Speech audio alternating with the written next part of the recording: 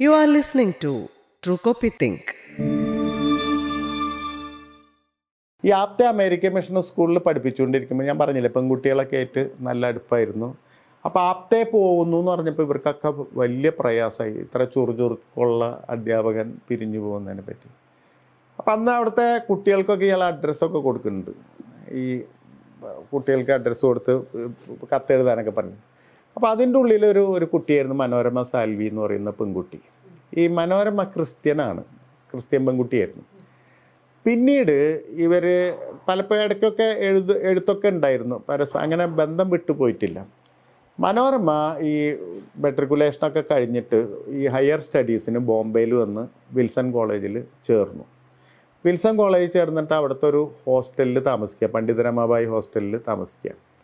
അപ്പോൾ ഒരു ഞായറാഴ്ച ആപ്തെ അവിടെ ചെല്ലും, ഈ ഹോസ്റ്റലിൽ ചെന്നിട്ട് അവിടുത്തെ ആംഗ്ലോ ഇന്ത്യൻ ആയിട്ടുള്ളൊരു മാട്രണ്, ഹെവിറ്റ് എന്ന് പറയുന്ന ഒരു ലേഡിയായിരുന്നു. കസിനാണെന്നൊക്കെ പറഞ്ഞ് സാധാരണ എല്ലാ കാമുകരും ചെയ്യണ പോലെ അന്നത്തെ കാലത്ത് കസിനാണെന്ന് പറഞ്ഞ് ചെല്ലുന്നു.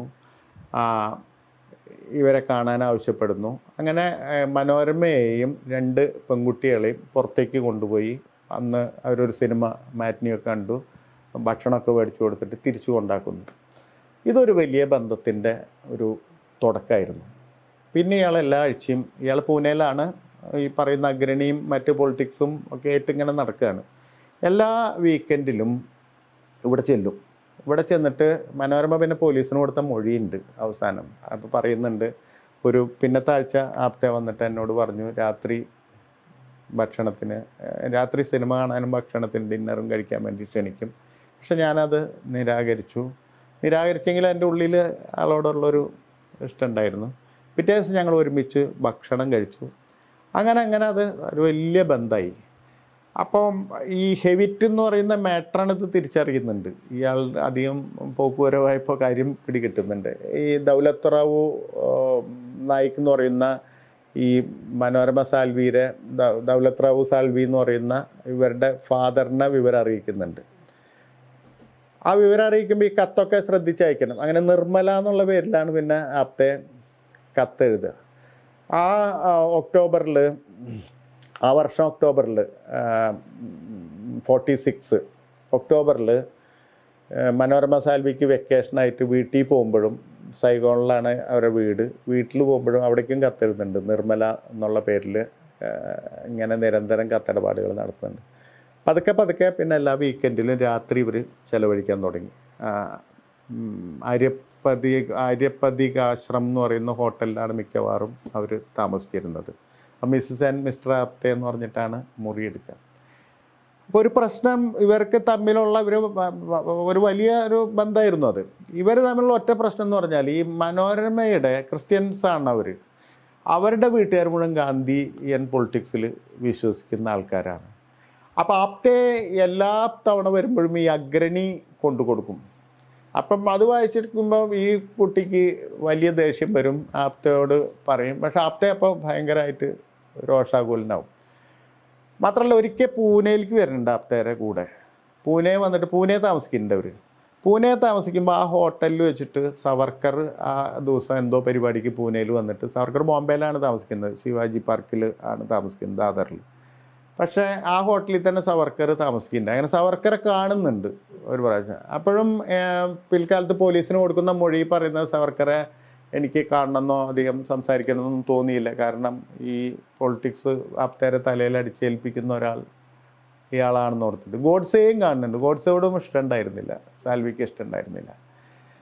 പക്ഷെ നമ്മളിപ്പോൾ ഈ പിൽക്കാലത്ത് ഇപ്പോൾ ഈ പറയുന്ന ഈ ലവ് ജിഹാദ് എന്നൊക്കെ പറഞ്ഞിട്ട് കുറേ സംഭവങ്ങൾ ഉണ്ടായല്ലോ. അതായത് മുസ്ലിം അല്ലാത്ത യുവതികളെ കല്യാണം കഴിച്ചു കൊണ്ടുപോയിട്ട് മുസ്ലിം തീവ്രവാദ പ്രവർത്തനങ്ങളിൽ ഏർപ്പെടുത്തുന്നു എന്ന് പറയുന്ന, പലപ്പോഴും കോടതിയും പോലീസൊക്കെ തള്ളിക്കളഞ്ഞൊരു കാര്യം ഇപ്പോഴും ഒരു രാഷ്ട്രീയ ആയുധമായിട്ട് നമ്മുടെ സമൂഹത്തിൽ നടക്കുന്നുണ്ട്. ശരിക്കും നോക്കുകയാണെങ്കിൽ, സൂക്ഷിച്ച് നോക്കുകയാണെങ്കിൽ ഒരു ഹിന്ദു ലവ് ജിഹാദ് തുടങ്ങി വെച്ച ആളാണ് ആപ്തെ എന്ന് പറയാം. കാരണം ഈ ക്രിസ്ത്യനായിട്ടുള്ള മനോരമ സാൽവിയെ ഒരു തരത്തിൽ പ്രത്യേകമായിട്ട് ഈ ഹിന്ദുത്വ രാഷ്ട്രീയത്തിന് വേണ്ടി അദ്ദേഹം ഉപയോഗിക്കുന്നുണ്ട്. ഈ ഗാന്ധിവധത്തിലൊക്കെ ഈ കുട്ടിയെ ഒരു തരത്തിൽ ഉപയോഗിക്കുന്നുണ്ട്. നമുക്കതിലേക്ക് വരാം. അപ്പം അങ്ങനെ ഒരു ഹിന്ദുത്വ ലവ് ജിഹാദ് തുടങ്ങി വെച്ച ആളാണ് ശരിക്കും പറഞ്ഞാൽ ആപ്തെ എന്ന് പറയാം. അപ്പോൾ അങ്ങനെയാണ് ആപ്തയുടെ ചരിത്ര സമയത്ത് പോകുന്നത്. മൂന്നാമത്തെ ആൾ വിഷ്ണു കർക്കരെ എന്ന് പറയുന്ന ഈ അഹമ്മദ് നഗറിൽ തന്നെയുള്ള ആളാണ്. ഈ ആപ്തയെ പഠിപ്പിച്ചിരുന്ന അഹമ്മദ് നഗറിൽ തന്നെയുള്ള ഒരു ആളാണ്. ആ വിഷ്ണു കർക്കരയുടെ ജീവിതം ഇതേപോലെ ഇൻട്രസ്റ്റിംഗ് ആണ്, വേറെ വിധത്തിൽ ഇൻട്രസ്റ്റിംഗ് ആണ്. ഇയാൾ ഈ ചിത്പവനല്ല, കറാടെ ബ്രാഹ്മണനാണ്. ഈ കറാടെ ബ്രാഹ്മണൻ എന്ന് പറഞ്ഞാൽ ഞാൻ നേരത്തെ പറഞ്ഞ ഗോൾവാൾക്കറുടെ ഒക്കെ ഉൾപ്പെടുന്ന ജാതിയാണ്. ഇയാൾ അനാഥനായിരുന്നു. ഇയാളുടെ അച്ഛനന്മാരെ പറ്റിയൊന്നും നമുക്ക് അറിയില്ല. ചായ കച്ചവടമായിരുന്നു ഈ അഹമ്മദ് നഗറിൽ നടത്തിയിരുന്നത്. അങ്ങനെ ചായ കച്ചവടം വഴി പതുക്കെ അയാൾ ഒരു തരത്തിൽ പുരോഗമിക്കുകയും അവിടെ തന്നെ ഒരു വലിയ ഹോട്ടൽ, തരക്കേടില്ലാത്തൊരു ഡക്കാൻ ഗസ്റ്റ് ഹൗസ് എന്നുള്ള പേരിൽ ഹോട്ടൽ ലോഡ്ജൊക്കെ ഉണ്ടാക്കി. അവിടെയാണ് കേന്ദ്രം. സവർക്കർ ഈ പറഞ്ഞ പോലെ പര്യടനത്തിന് വരുമ്പോൾ അഹമ്മദ് നഗറിൽ വരുന്നുണ്ട്. അപ്പോൾ വിഷ്ണു കർക്കരെ പോയി കാണുന്നുണ്ട്. ഇയാളൊരു ഡ്രാമ ട്രൂപ്പ് നടത്തിയിരുന്നു, നാടക സംഘം നടത്തിയിരുന്നു. ഈ നാടക സംഘം ഈ ഹിന്ദുത്വ പൊളിറ്റിക്സിൽ വലിയൊരു റോള് വഹിച്ചിട്ടുള്ളതാണ് ഈ നാടകങ്ങൾ. ഈ നമ്മൾ ഇപ്പോൾ കമ്മ്യൂണിസ്റ്റ് പാർട്ടിയിലൊക്കെ പറയുമ്പോൾ നിങ്ങൾ എന്നെ കമ്മ്യൂണിസ്റ്റാക്കി എന്ന് പറയുന്ന നാടകവും പാട്ടബാക്കിയൊക്കെ വലിയ പങ്കുവഹിച്ചു എന്ന് പറയില്ല. ഏതാണ്ട് അങ്ങനെ ഒരു റോള് ഹിന്ദുത്വ പൊളിറ്റിക്സിൽ അവിടുത്തെ ബ്രാഹ്മണ നാടക സംഘങ്ങൾ വഹിച്ചിട്ടുണ്ട്. അത് തിലകാണ് അത് കൊണ്ടുവന്നിട്ടുള്ളത്. എന്ന് പറഞ്ഞാൽ ഈ പുരാണ നാടകങ്ങൾ മുഴുവൻ ഒരു സമയത്ത് വീണ്ടും സജീവമാവുന്നുണ്ട് മറാത്തയിൽ.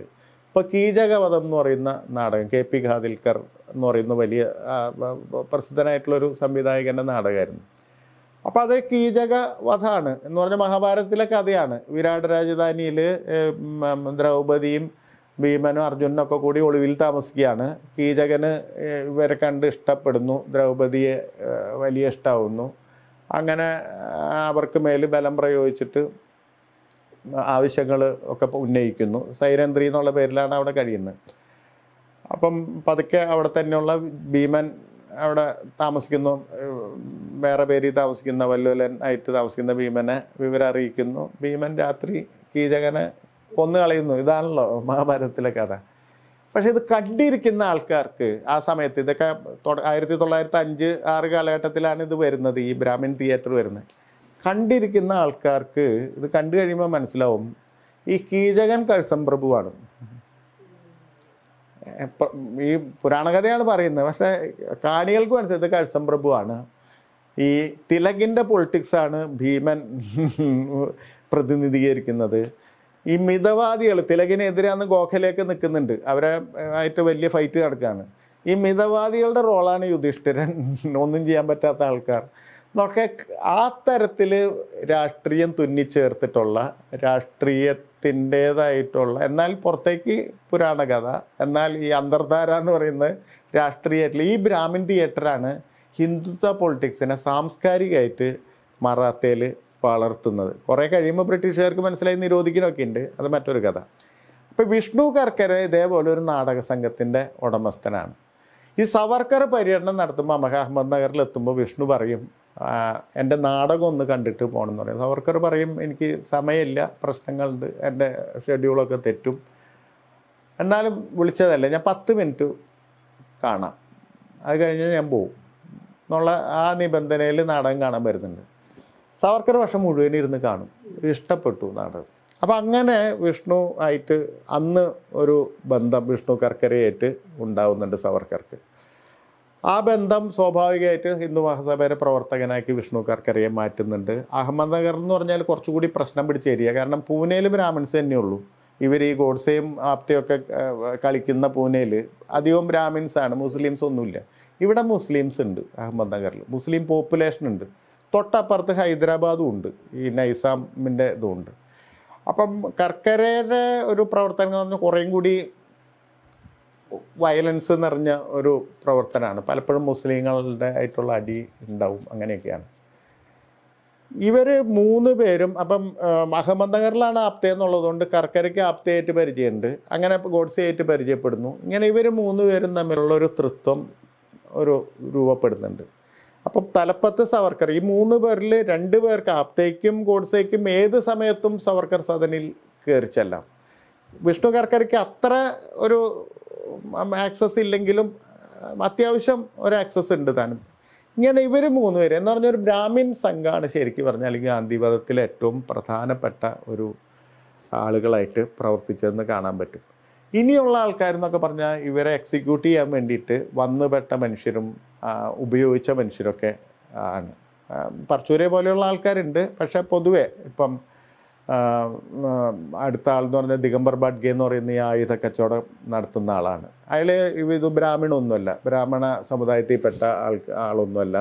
ഈ ബാർഡ് എന്ന് പറയുന്നൊരു, ഇംഗ്ലീഷിൽ ബാർഡ് എന്ന് പറയും, നമ്മൾ മലയാളത്തിൽ ഈ പാണ സമുദായം എന്ന് പാട്ട് പാടി നടക്കുന്ന, അവിടെ ഗോണ്ടോളി എന്ന് പറയും മറാത്തിയിൽ. ഗോണ്ടോളി ആയിരുന്നു ഈ ബാഡ്ഗെ.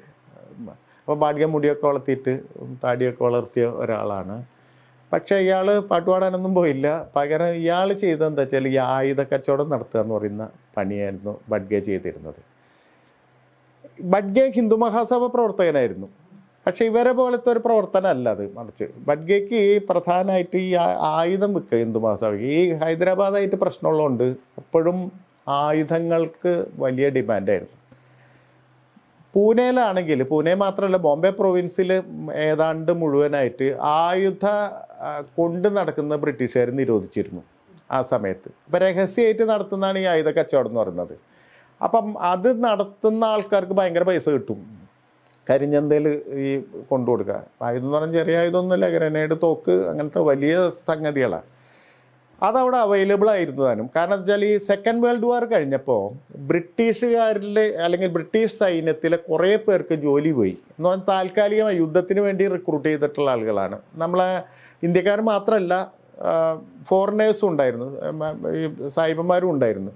ഇവരൊക്കെ പിരിച്ചു വിട്ടു ലോകയുദ്ധം കഴിഞ്ഞപ്പോൾ. അപ്പോൾ ഇവരുടെ കയ്യിലൊക്കെ ആംസ് ഉണ്ട്. പലരുടെയും കയ്യിൽ ആംസ് ഒന്നും തിരിച്ചു കൊടുക്കാതെ അവർ കൈവശം വെച്ചിരുന്നു. ഇത് മുഴുവൻ ഇപ്പം ബ്രിട്ടനിൽ പോകുമ്പോൾ ഇത് കൊണ്ടുപോകേണ്ട കാര്യമില്ല. അപ്പോൾ ഇവർ ഇവിടെ വിലയ്ക്ക് കരിഞ്ചന്തയിൽ വിറ്റിട്ടാണ് പോവുക. ഇതാണ് ഈ ആയുധങ്ങൾ ഇവിടെ കിടന്ന് കളിക്കുന്നത്. ഇവിടെ ഹൈദരാബാദായിട്ട് പ്രശ്നമുള്ളതുകൊണ്ട് ഹൈദരാബാദിലൊരു മത പോലീസ് ഉണ്ട്, റസാക്കേഴ്സ് എന്ന് പറയും. ഈ റസാക്കേഴ്സായിട്ട് ഈ ഹിന്ദു സഭ പ്രവർത്തകർ ഇടയ്ക്കിടയ്ക്ക് സംഘർഷം ഉണ്ടാവും. അപ്പോൾ അതിലൊക്കെ ഉപയോഗിക്കാൻ വേണ്ടിയിട്ട് ഈ ആയുധത്തിൻ്റേതായിട്ടുള്ളൊരു വലിയ ഒരു സംഭരണി തന്നെ അവിടെ ഉണ്ടായിരുന്നു എന്നിരിക്കും. ഈ കച്ചവടം നടത്തണമായിരുന്നു ബാഡ്ഗെ. ബാഡ്ഗെ അതുകൊണ്ടാണ് ഹിന്ദു മഹാസഭയായിട്ട് ചേർന്ന് നിൽക്കുന്നത്. അപ്പം ഈ തിലകൻ്റെ കൊച്ചുമോൻ GV കേത്കർ എന്ന് പറയുന്ന പിൽക്കാലത്ത് ഈ കപൂർ കമ്മീഷനൊക്കെ ഉണ്ടാവാൻ കാരണക്കാരനായിട്ടുള്ള ഒരാളുണ്ട്.